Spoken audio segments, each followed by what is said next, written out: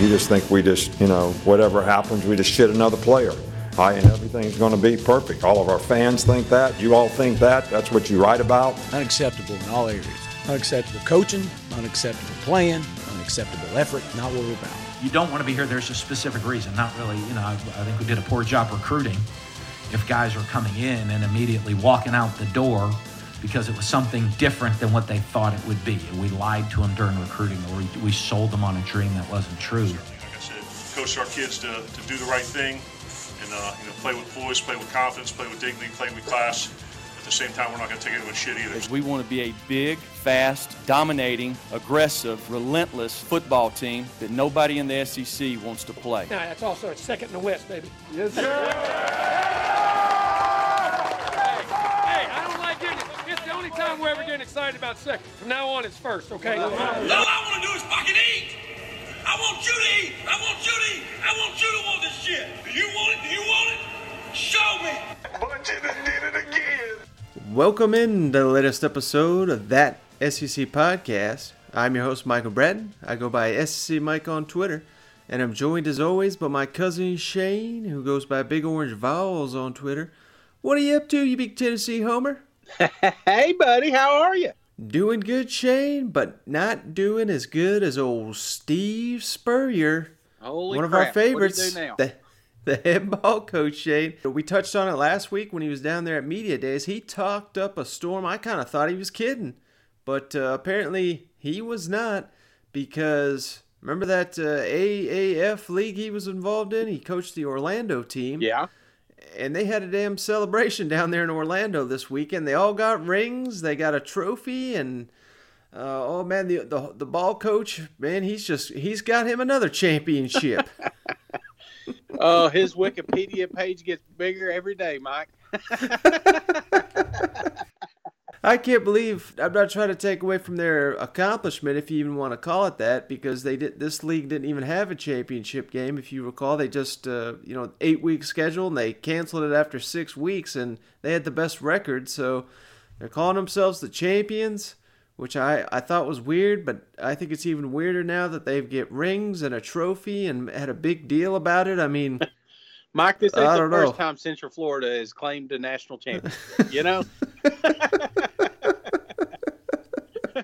Yeah, so that was a weird one, Shane. But beyond that, how about we break down these SEC media picks? The official picks were released on Friday.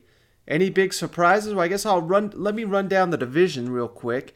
Of course, no surprise out in the East. Georgia, they're picked to go to win the SEC East. They got 233 first place votes. Florida picked second in the SEC East. They got 21 first place votes. There's a huge discrepancy between Georgia and Florida there. Missouri picked to finish third. They got 3 first place votes. And then how about this, Shane? South Carolina number 4, Tennessee number 5, Kentucky number 6. And each of them got 1 vote to win the SEC East. And then Vanderbilt rounds out the list there. Vanderbilt did not get a first place vote. Any thoughts on the SEC media's official preseason picks there? I can't believe Mason didn't put one in for his own team, Mike. You know? I'm more curious who's voting these South Carolina, Tennessee, and Kentucky to win it all. Well, I mean, just the gap, you know? I mean, you're talking 1 loss, and those top 3-4 teams could be in. You know, it's just, I don't know, man. I get, on paper, you're going to have to say Georgia and Alabama are going to win it all, but it just kind of, I think what surprised me the most is just the fact that 233 for Georgia, 21 for Florida, just the gap between first and second, All right, so let's jump over to the West, Shane. Alabama, of course, picked to win the West. They got 253 first place votes. LSU picked second. They got 5 first place votes. This is kind of weird, Shane. Texas A&M finished third in the preseason voting. They did not receive a single first-place vote, but Auburn finishes 4th, and they did receive a first-place vote, as well as Mississippi State, who was picked 5th. They picked up 1 vote, and then Ole Miss 6, Arkansas 7. I think that is kind of the list everyone assumes, so probably not much stands out from there, does it? No. Don't you think that's kind of spot on, right? Well, I don't know if I believe I've said on this podcast that, I really question what some of these people, how they damn vote. I think some of them, like, I'm not trying to take away from these guys, but, here's just an example, Shane. Alabama beat writers, they're going to know Alabama better than basically anybody in the world. I'm not trying to debate them, and I'm sure they're employed. They do an outstanding job. But I would almost guarantee you, Shane, that Alabama beat writers, they can tell you basically nothing about Kentucky's roster. Right. And they can't tell you anything about Missouri's roster. And I'm not trying to pick on Alabama people. And then let's flip it to, say, a South Carolina beat writer. He can't tell you anything about Ole Miss roster. You know what I mean? So right. I think that's why you see these lists, and it reads like a damn Phil Steele Athlon. I mean, they just basically go down the list, in my opinion. Yeah, nothing. That's what I'm thinking, just because our list is different than these guys. But you're right. They're going off what happened last year. They're going off just prestige alone, I mean, because Kentucky down there, finishing, sixth in the East, it's just, I don't know. I wouldn't put too much stock into this. And then how about this, Shane? SEC champion picks. So we already ran down the East and the West, but Alabama received 203 votes to win the entire SEC. Georgia received 49. LSU got 3. And then Mississippi State, Tennessee, Florida, South Carolina, Auburn all got 1 vote to win the entire SEC. And I just wish that these votes were public, because I have questions for some people here. I don't understand why they're not. You could always do that with basketball. You could keep up with rankings during. This right here. Yeah, if you're gonna put your, you think they're gonna win the SEC, I think you should put your name on it. I am surprised the gap that they gave Alabama and Georgia here, 203 to 49. I mean, that's a significant margin, especially when you're talking about just earlier how dominant you think they're going to be in the East.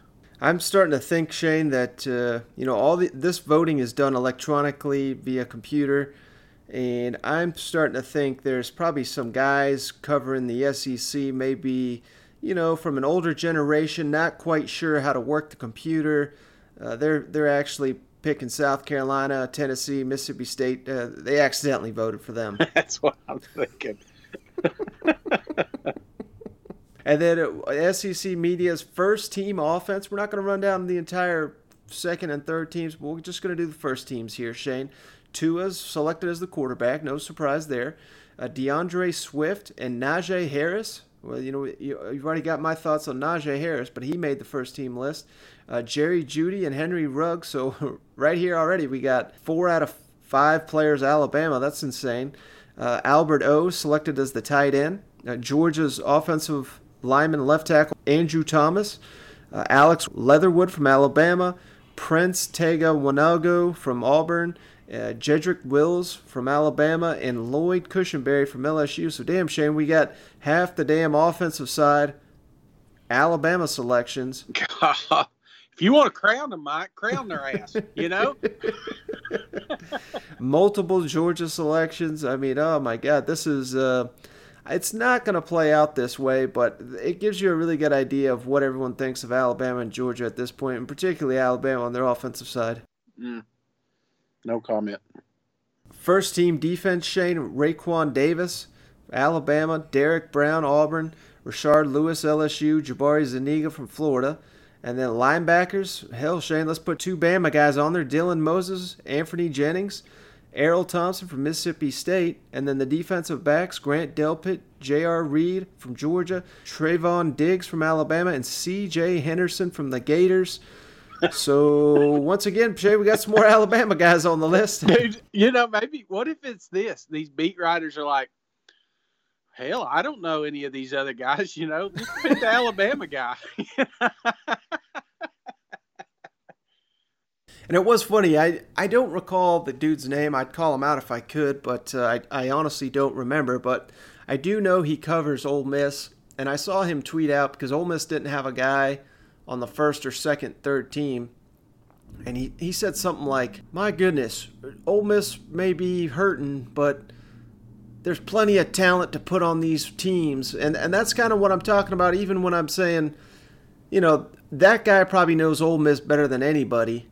But I don't think he has an accurate assessment of what Missouri has or Florida Gators have. So he's just so biased on the team that he covers that, no, Ole Miss does not have a guy on here that should be, at least not, because we don't even know what the offensive and defense is going to look like under these new coordinators. So I don't know. I just don't put a whole lot of stock in those kind of comments. No, I don't either, man. That's like when they came out the top 100, you know.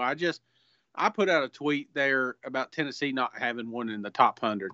You know, just like, not so much like, oh, man, I can't believe we don't have one. It's just like, we're at that point. I can't believe we don't have one. You know what I'm saying? And I think the same thing with these lists. I think there's, you know, and then you get to the end of the year. If you look at these, like, media day rankings and player polls and things like that, and you compare it to the end of the season, you know, sometimes it's night and day, man. I mean, for the longest time, they couldn't pick the right SEC championship. Wasn't that a thing there for a little bit? They kept picking the wrong one. And now we just pick Alabama each year and hope we get it right. That's exactly what they're doing, man. Not us. Not us this year. All right, Shane. So I had an idea for this podcast. I thought this would be kind of interesting because there wasn't a ton of news over the weekend, but, you know, there's still quite a bit of content from SEC Media Days that we did not get to cover. Here was my idea, Shane. So, obviously, and we already knew this, but Alabama, Georgia, dominant picks in the East and the West, dominant picks when it comes to the SEC Championship. So I thought I would pick out some comments from SEC Media Days that should give these other teams hope. So obviously I'm not saying these other teams are going to win their division. They're not picking them to win the SEC. But if they were to surprise, if they were to exceed expectations, I think I picked out some solid nuggets here that we can talk about from the players and the coaches at SEC Media Days. And if they're telling the truth, which they're not always the case, but I'm assuming here that they are, how these other teams, I'm trying to give hope to all these other teams, because while Georgia and Alabama, everyone's going to be talking about them, everyone's expecting big things, there's still plenty of reason for optimism around the league. So let's go around the league, Shane. We're not going to do all the teams today. We're going to spread this out over a day or two, a couple of podcasts, just because I want to go deep dive on a couple of these teams. But you ready to go around the league? Let's do it, man. Now let's go around the league.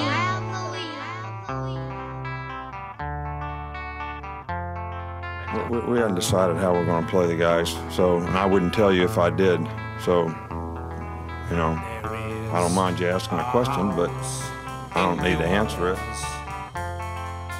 No, I mean, I'll be whistling Rocky Top by the end of the week. All our play. I mean, it's just like, right? I mean, you just hear it over and over, and you know, like every third song, it'll roll through within the crowd noise that we play at practice. So you just you get used to it. And it's a catchy tune, right? I mean, this game's gonna be a street fight. This game's gonna be a street fight. I mean, some of you guys don't know who Kimbo Slice is. Hopefully you do. And you go back to it, man. This isn't a sanctioned fight. This is a street fight. I mean, this is the SEC. So, man, it's time. It's time to put on the hard hat, lunch bell. Let's get to work. All right, Shane, I'm going to start off, and I'm going to do this with Ole Miss to start with. Howdy, Ole Miss. The old Rebels, because I've been so tough on the Rebels. And I was really thinking about it over the weekend, Shane. Obviously, I've been very critical of Matt Luke and his program. But one thing that we may all be underestimating is the ability of Matt Corral, their redshirt freshman quarterback. If you go back to his prep days, Shane, this is a guy, don't forget, that was at one point ranked as a top 10 prospect in the nation.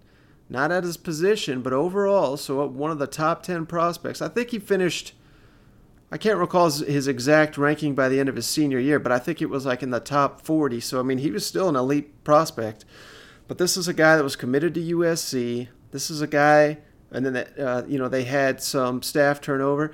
And this is a guy that was committed to Florida, and then they had staff turnover. So this is a highly coveted guy that obviously went to Ole Miss and found the connection there right before signing day. So they kind of swooped in and picked him up. Mm-hmm. What are your thoughts on it, Shane? If I was trying to think of a list, but there have been plenty of guys who we didn't really have a read on going into their redshirt freshman season. And once they debuted, it completely changed the outlook of the team, because if you have a dynamic quarterback and some of the examples I could think of off the top of my head was Johnny Manziel. I mean, no one saw that coming. Marcus Mariota, no one saw that coming. But once those guys emerged, it made those teams a legitimate threat in their conferences because they had an all-star quarterback, and neither one of those players was that long ago. And Matt Corral, if he is the next generation of that, I think that gives Ole Miss a significant bump in these preseason rankings. Oh, man, I agree. I mean, I think maybe, and I don't know if I'm being completely honest here, but I think there's a chance I'm reeling Mike in on the Ole Miss bandwagon, son. The thing I like about it, because think about this, like something that you hit hard on was Matt. A quarterback makes a difference. Look at Ole Miss, or actually take a look at Auburn. As hard as I am on Bo down there, everybody thinks Bo Nix is going to be the greatest thing. But let's say Matt Corral did not redshirt last year.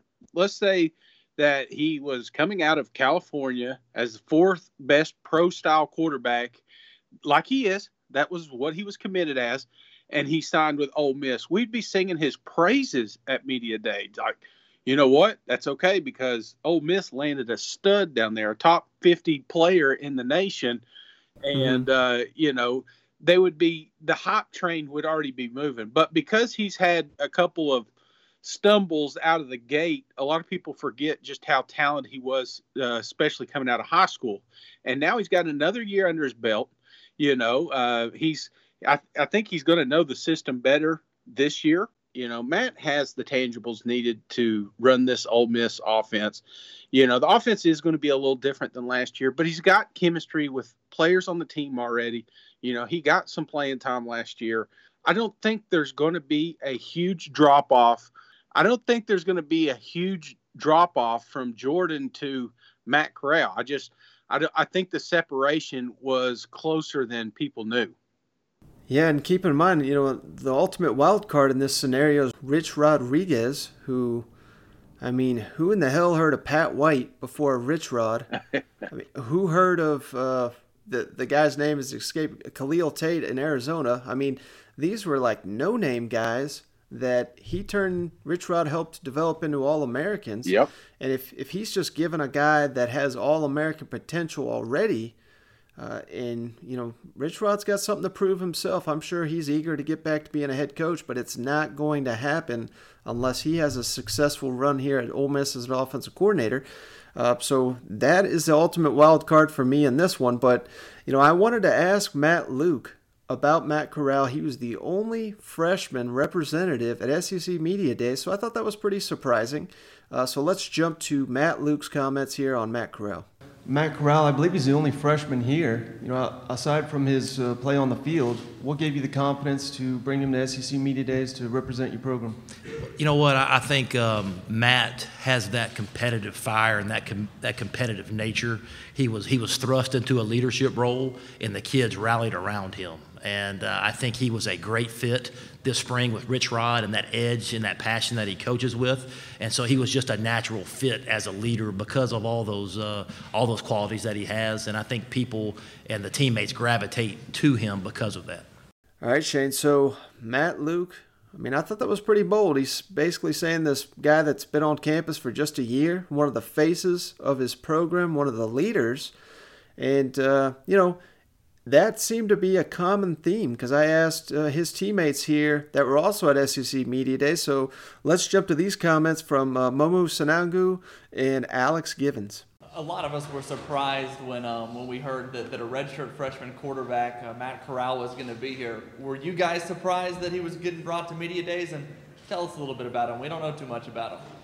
Not at all. If you want to know about Matt, you just got to know he's a competitor, man.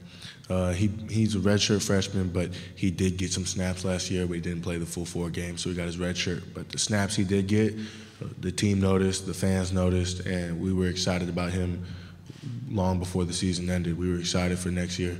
And he's a great guy. He's smart. He's competitive. He's got a fire about him. He's got a cannon for an arm, and we're excited about him and where he goes. We had your quarterback in here earlier. Why don't you talk a little bit about him? Yeah, we're really excited about Matt. He stepped up as a leader this spring. As you've seen, he's a very feisty player. You'd love to see that as an offensive lineman. And he fits well with Rich Rod's offense, very athletic, can run, makes good decisions, can throw the ball. So super excited to have him in the huddle and be a voice for us and a leader at such a young age. All right, Shane. So any Ole Miss fan, you hear these comments, I think you got to be excited for what's to come from old Matt Corral. Oh, absolutely. And something that you don't hear a lot of, and if you watch a few highlights, the kid's pretty mobile. I mean, he's able to also do it with his legs. So that's just another tool that Rich can use in his system. And, when we talked about Ole Miss on our Media Days preview of the Rebels a few days ago, keep in mind, they're well aware they're underdogs against Memphis. They're already pissed off about that. So it's not just Corral that's going to be eager to prove himself. It's going to be this whole damn team that's going to be fired up. And I know it's at Memphis, but of all the SEC schools in Memphis, I would say that the Rebels have as big, if not bigger, of a fan base than anyone out there. Mm-hmm. So there's going to be a lot of Ole Miss fans in that stand. I expect it to be around 50-50 Memphis Ole Miss fans. So it's not going to be like a true road game. I don't think it's going to be anywhere hostile for them. So I don't know. That could be a Matt Corral coming out party. Yeah, for sure, man. And it's kind of crazy, when you think about the SEC this year, how many returning quarterbacks are coming back? I mean, how rare is that? I mean, if you think about it, there's so many returning quarterbacks. The ones that aren't, you got Vandy, they still aren't decided. You got Ole Miss or Mississippi State, still not decided. Obviously, you know what you got in Missouri, but here you got Ole Miss, didn't miss a beat. They knew this was their guy. So I think that says a lot too. Yeah, without a doubt, Shane. But let's jump to one of those teams that does not have a returning quarterback, but should have some extra confidence in who they got at the position.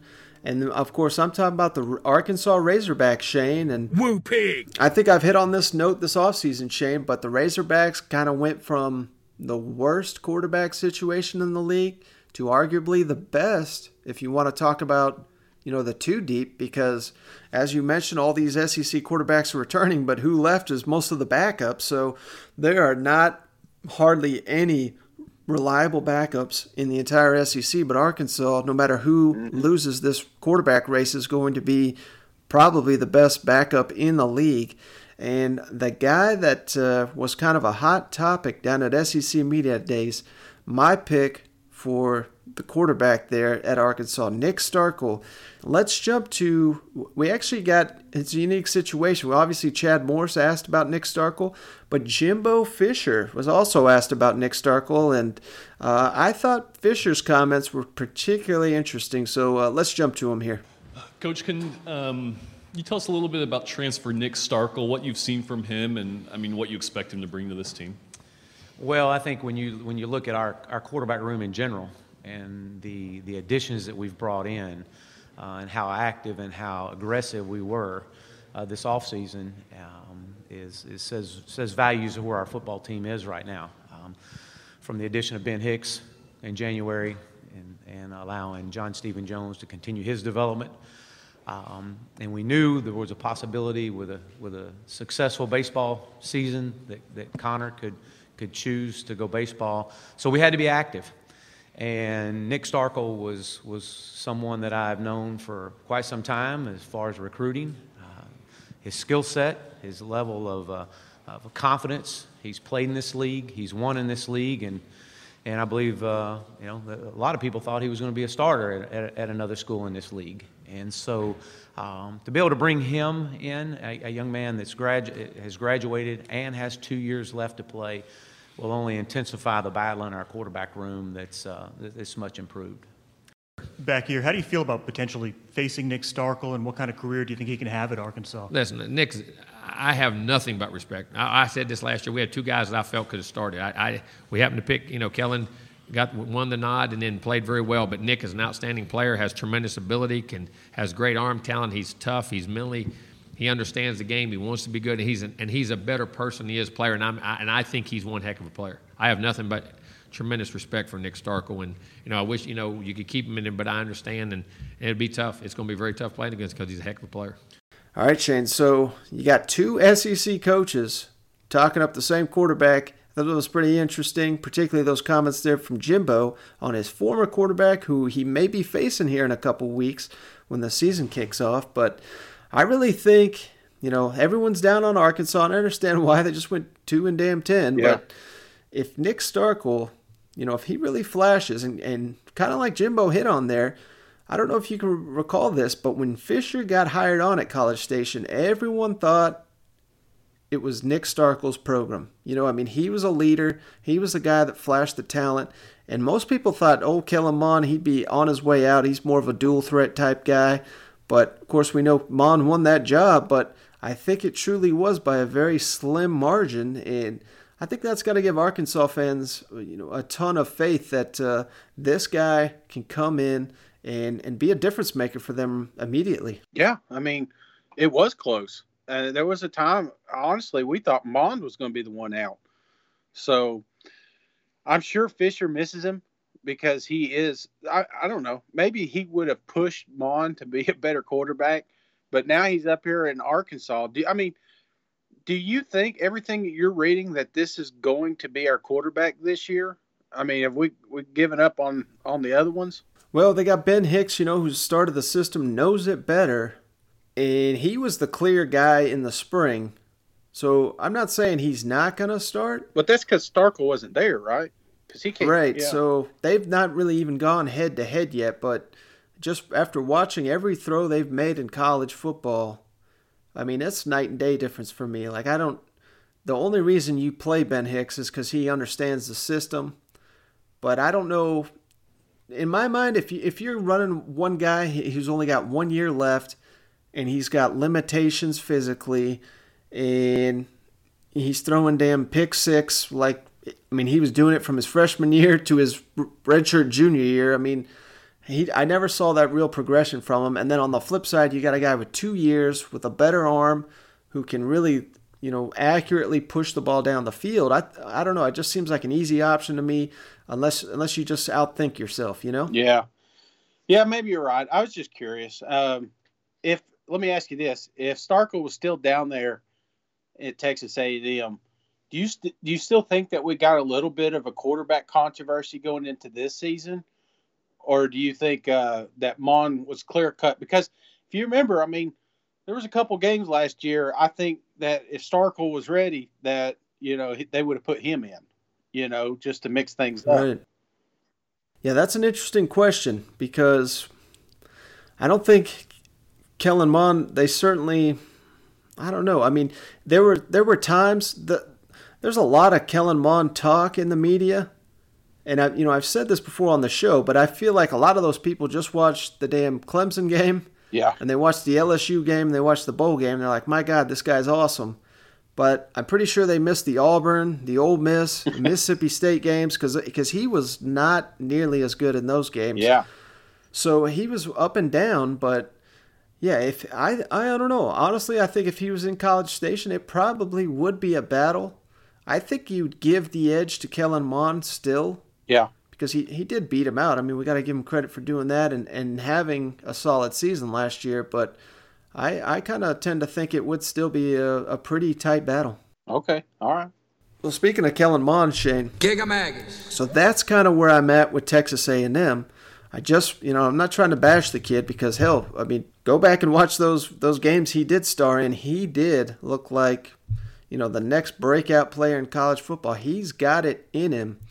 And that, if he can hit his next level, those Aggies, Shane, they're going to reach new heights this season in Jimbo Fisher, and you assume they're going to do it anyway with Jimbo Fisher's second season there in the program, and that is something that Jimbo Fisher was asked about, Kellen Mond, his progression year 2 in the system, and here's what old Jimbo had to say. Coach, how far has Kellen Mond come since you first got him?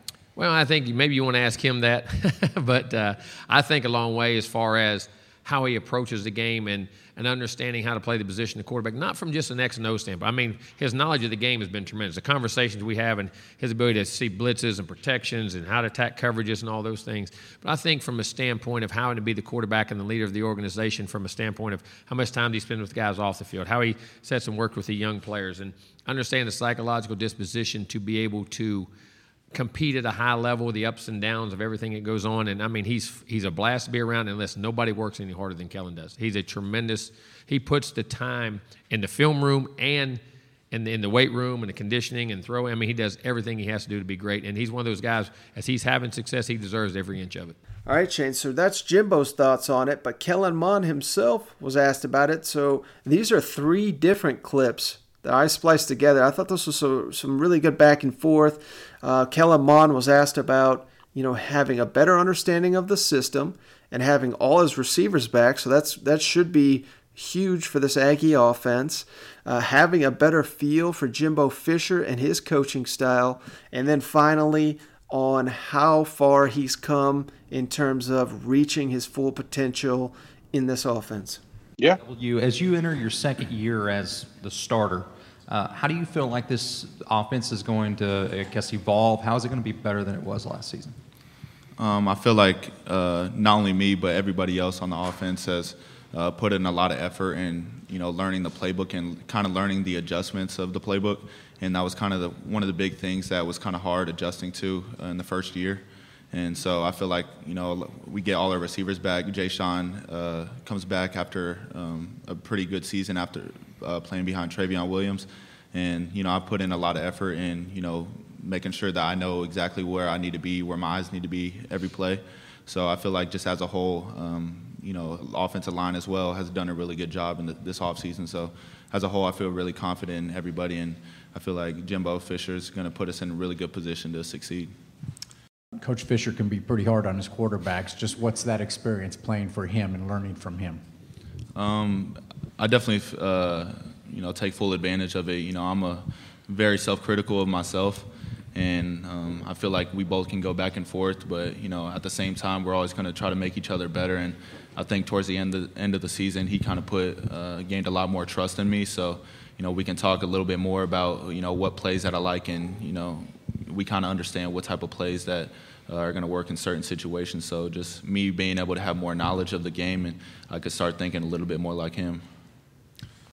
I don't think I'm anywhere close near my full potential, and I always think that I have room to grow, and that's always the way I'm going to work. And I know I'm not where I want to be right now, but that's why I continue to work, and that's not only on the field, but just with my leadership and my actions off the field. And I feel like that kind of has a really big reflection of how I'm going to play on the field. So just being able to, communicate and, elevate my teammates to make them the best players that they can be is kind of a big thing, not just my play on the field.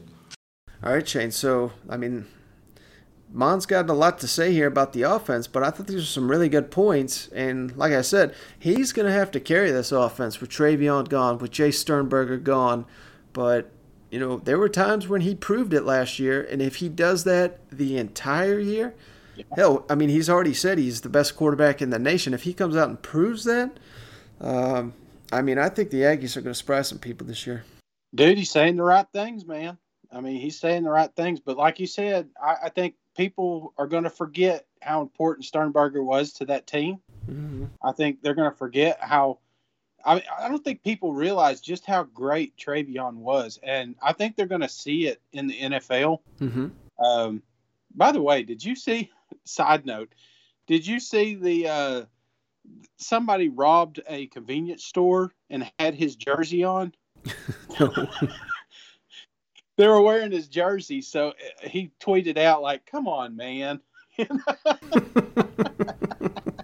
At least they went out and bought it. Give them credit for getting a rookie jersey, I guess.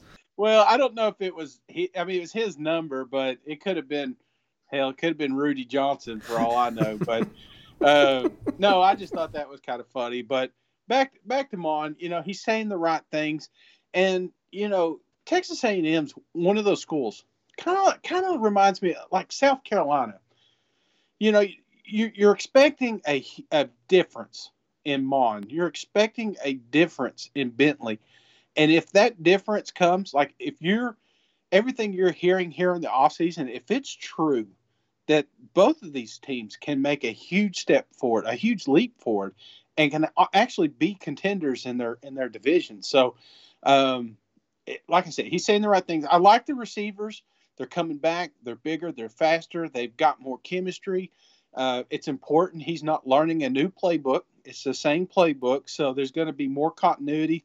That was probably the biggest Texas A&M move this offseason was keeping everybody. Mm-hmm. So I think that's going to help on the field as well, especially right out of the gate. So you may be right, man. They could. You're kind of convincing me on the Texas A&M stuff here. I think they could really push some of these other teams like LSU, Alabama. I think they could, you just can't sleep on them. That's the kind of vibe I'm getting. Mm-hmm. All right, Shane, let's jump to Baton Rouge, where Go Tigers. That's kind of the similar thing. I've been very clear in recent episodes how I feel about Joe Burrow and what he's going to do this year. And I feel like you're not there quite with me just yet. Maybe you will be after hearing these comments, but Coach O was very complimentary of Joe Burrow down here at SEC Media Days, and the leadership and the toughness of his quarterback. And it's not just Coach O saying it, Shane. It's Grant Delpit, LSU's best player. I mean, the players really bought in on this guy too. Every recruit's important. It's a team game. But can you speak to, it appears Joe Burrow might be the biggest acquisition you've been able to make, and his importance, the quarterback position, all those things. He came right at the right time. I think he changed our program around. He gave us some stability at the quarterback position. He gave us a leader there. He gave us a coach on the football field. I think we've only just seen the beginning of Joe Burrow. Last year, we could not run him like we wanted to. As you guys know, Miles was hurt. We're going to the spread offense. He's going to have more ability to check plays at the line of scrimmage. We're about to see what Joe Burrow is really made of. I think he's going to have a great year. You touched on it. Joe was the right guy at the right time. He just seemed so comfortable in his role with your team. And you knew a lot of what you were getting, but is there something that maybe surprised you, a positive thing that you didn't see coming, and he got here and you've seen it? I knew he was tough, and some guys talk about tough, and they're not that darn tough, but he don't say a darn thing, and he's tough as a linebacker. He reminds me a lot of Bobby Hebert. Bobby was a teammate of mine. Bobby had all those intangibles, was tough, could take a hit. Joe's like that. And Joe's that type of player. Joe, when he speaks, everybody listens because of the way he works. And I told somebody a little bit earlier, we had a recruiting weekend. Now, we couldn't go, but they asked if the recruits could go see our players practice on Saturday morning, 10 o'clock. I said, sure, they can go, but we don't have a practice. They said, oh, yeah. Joe got the whole team to volunteer to practice on Saturday morning at 10 o'clock. Now, I've never been a part of that. So his leadership skills are unbelievable. Over here to your left. Grant, Coach spent a lot of time talking about Joe Burrow's toughness today as a defensive player, a guy who hits people. Yeah. Can you speak to that? I mean, and certainly the Fiesta Bowl when he got laid out like he did and came back. And yeah, I thought they knocked him out. But, that's Joe, man. He, like I said, I haven't met a lot of people from Ohio, but that's how they make him in Ohio. Then, hey, Ohio people ain't that bad. But, Joe's a competitor. I saw the UCF hit. He hopped back up, came back in next year, just straight abusing them, throwing touchdowns after touchdowns. So, that's Joe. He's tough. All right, Shane. So if you hear those comments, I think you can start to see why I'm so high on Joe Burrow.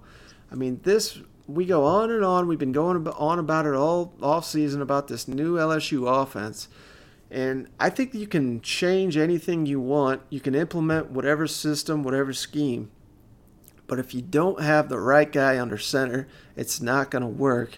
And just based on comments like these, Shane, I feel like LSU has got that guy. He's got that difference maker. And, you know, I hit on it in the last podcast. I mean, this time last year, he was taking snaps under center for the first time in his life, playing in actual games that were not practiced for the first time. That was so long ago. Now his coach is bought in. The players are bought in. He's leading them in damn practices that the coaches don't even know about. He's that committed. I don't know. I just think big things are in store here for Joe Burrow.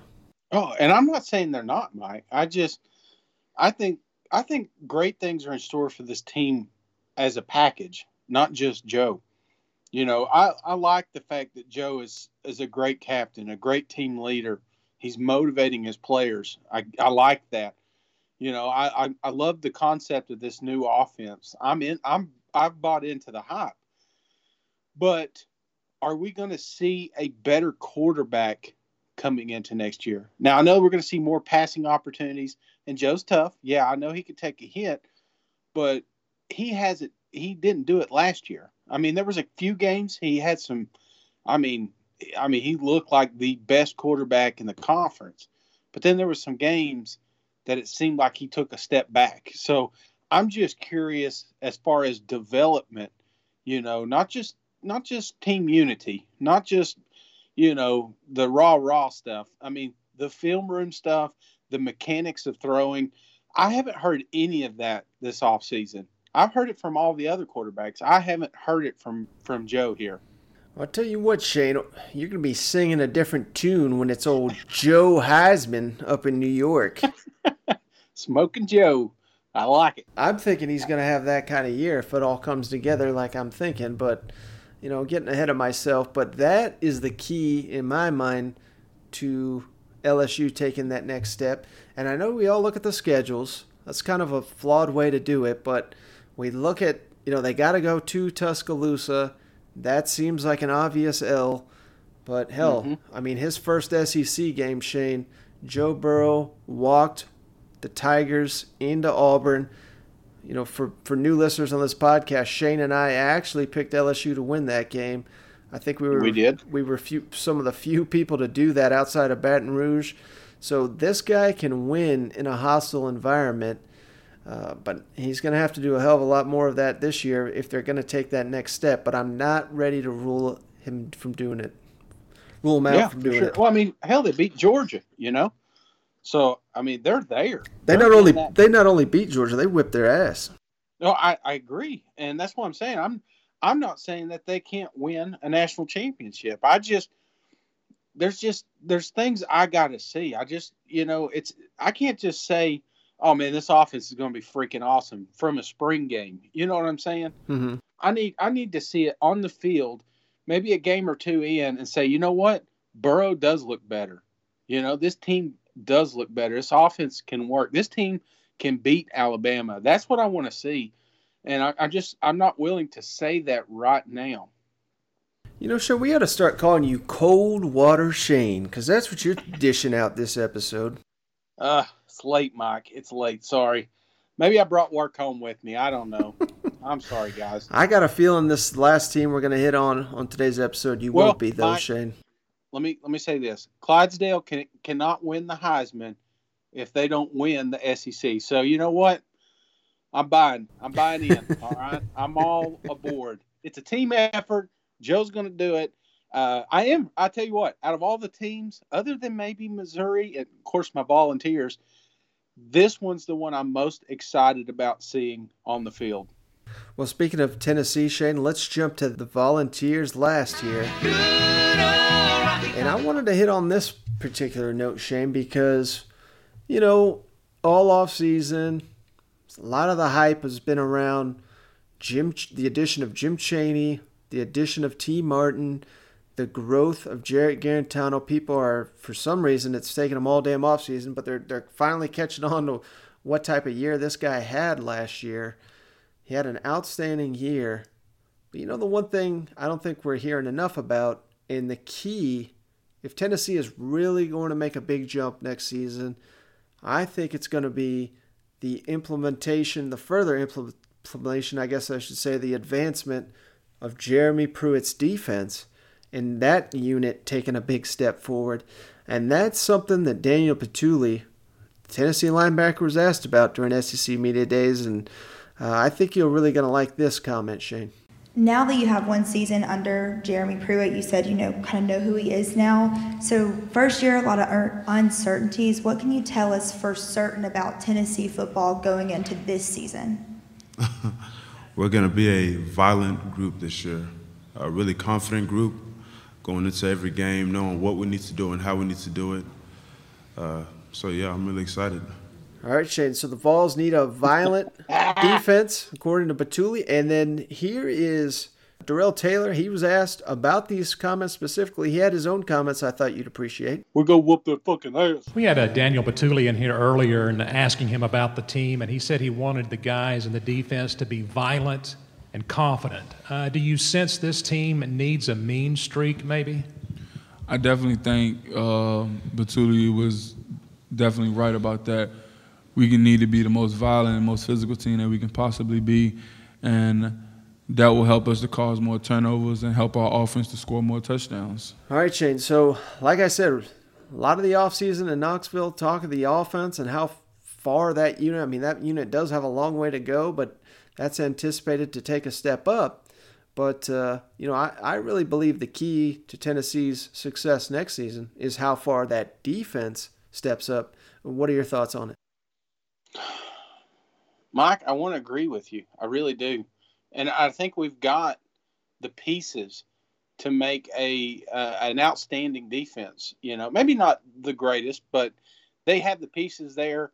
They're still young. They got places to grow. But the biggest concern for me, man, is just the line, the offensive line, the defensive line, the trenches. We were just so freaking horrible last year on both sides of the ball. We couldn't stop them. We couldn't block them. I think that's the biggest part and my biggest concern, because how much has that changed in 6 months? You know what I'm saying? Yeah, that's a real concern, obviously, Shane. That's the biggest question mark with the Vols. But, I'm trying to pump these fans up, trying to get them geared up for the season. And you're just shitting on all of them. It's just going to be Alabama and Georgia going to the bowl game. Every other SEC team staying home for the postseason, according to Cousin Shane. The segment, you're right. Okay, all right. I got you. This is going to make for one hell of a podcast. I think Ainsley's going to get these DBs gassed up. I think we are going to have a violent defense. I think we are going to have a physical defense. And I think we're going to have swarming around the football, And one thing that I like is the players that we do have coming back, it just maybe less blown coverage. Maybe they know exactly where they need to be and why they need to be there. So the continuity of this team, Pruitt's got a big hand on that defense. I think that's going to be, like you said, a strength. Just because I think that's the strongest part of this coaching staff. A lot of people think Chaney is, but I'm with you, man. I think Ansley, I think Pruitt on that side of the ball, that's where the strength of this team's going to be, and that's what he wants to create. He wants to create a violent Alabama-esque team, that's got a big, fast, physical team on defense, and on the other side, we'll score points when we need. Yeah, and don't forget, another great unknown for the Vols, Shane. A lot of these freshman defenders they got coming in, guys like Quavaris Crouch and Henry Toa and Jalen McCullough, and it would be wrong to expect these guys to come in and be elite, obviously, immediately. But if they can contribute this season, there's a lot of unknowns there on Tennessee's defense that that could make names for themselves by this time next fall. Well, dude, the depth alone on the defense, here I was bashing the trenches, but we've actually got some depth on defensive line where we can rotate. That's going to be huge, especially late in the game. That's when you're going to notice a huge difference where there's not as much give, because last year we had a lot of give there at the end of the game. The boys were tired, and if we're able to keep fresh legs in there, big bodies in there, I'll tell you what, when you got that moving up front, it frees up your linebackers, you frees up your secondary, it makes everything better. So, and I think that's something that they really have improved on this year. All right, Shane, that's all I got on this one. I'm going to try to get this going for the rest of the teams in the SEC for tomorrow's podcast. I got to find some good comments here. I'll be doing my research all day tomorrow, but I'm glad you joined me for me to pump up these teams and you to drag them way back to all down. So anyone out there, you got some hate mail, send that to Cousin Shane's way. I'm trying to figure out ways for your team to rise up the SEC charts, make it to Atlanta, and Shane's got you all pegged to sit your ass home in the postseason. So exactly. It just took me 40 minutes to realize what we're doing, and now it's too late. I'm already too far in. I mean, I did pump up Ole Miss. Mm-hmm. I was kind of down on Arkansas and Texas A&M, so I apologize about that. Mm-hmm. I kind of redeemed myself on LSU because that's when I figured out what you're doing. Mm-hmm. Tennessee, they're probably going to win the East. I mean, if I'm just a gambling man. Mm-hmm. And then, so I apologize. So tomorrow, I know exactly what we're doing, and I'm bringing my positive attitude. My glass is half full, Mike. All right. Thanks for joining me, Shane. As always, thank you, everyone, for tuning in. And don't forget to give us ratings and reviews. Those really help. 5-star hearts. And that's all I got, Shane. I'll catch you on the next one. All right. See you, man. See you guys. Go Vols.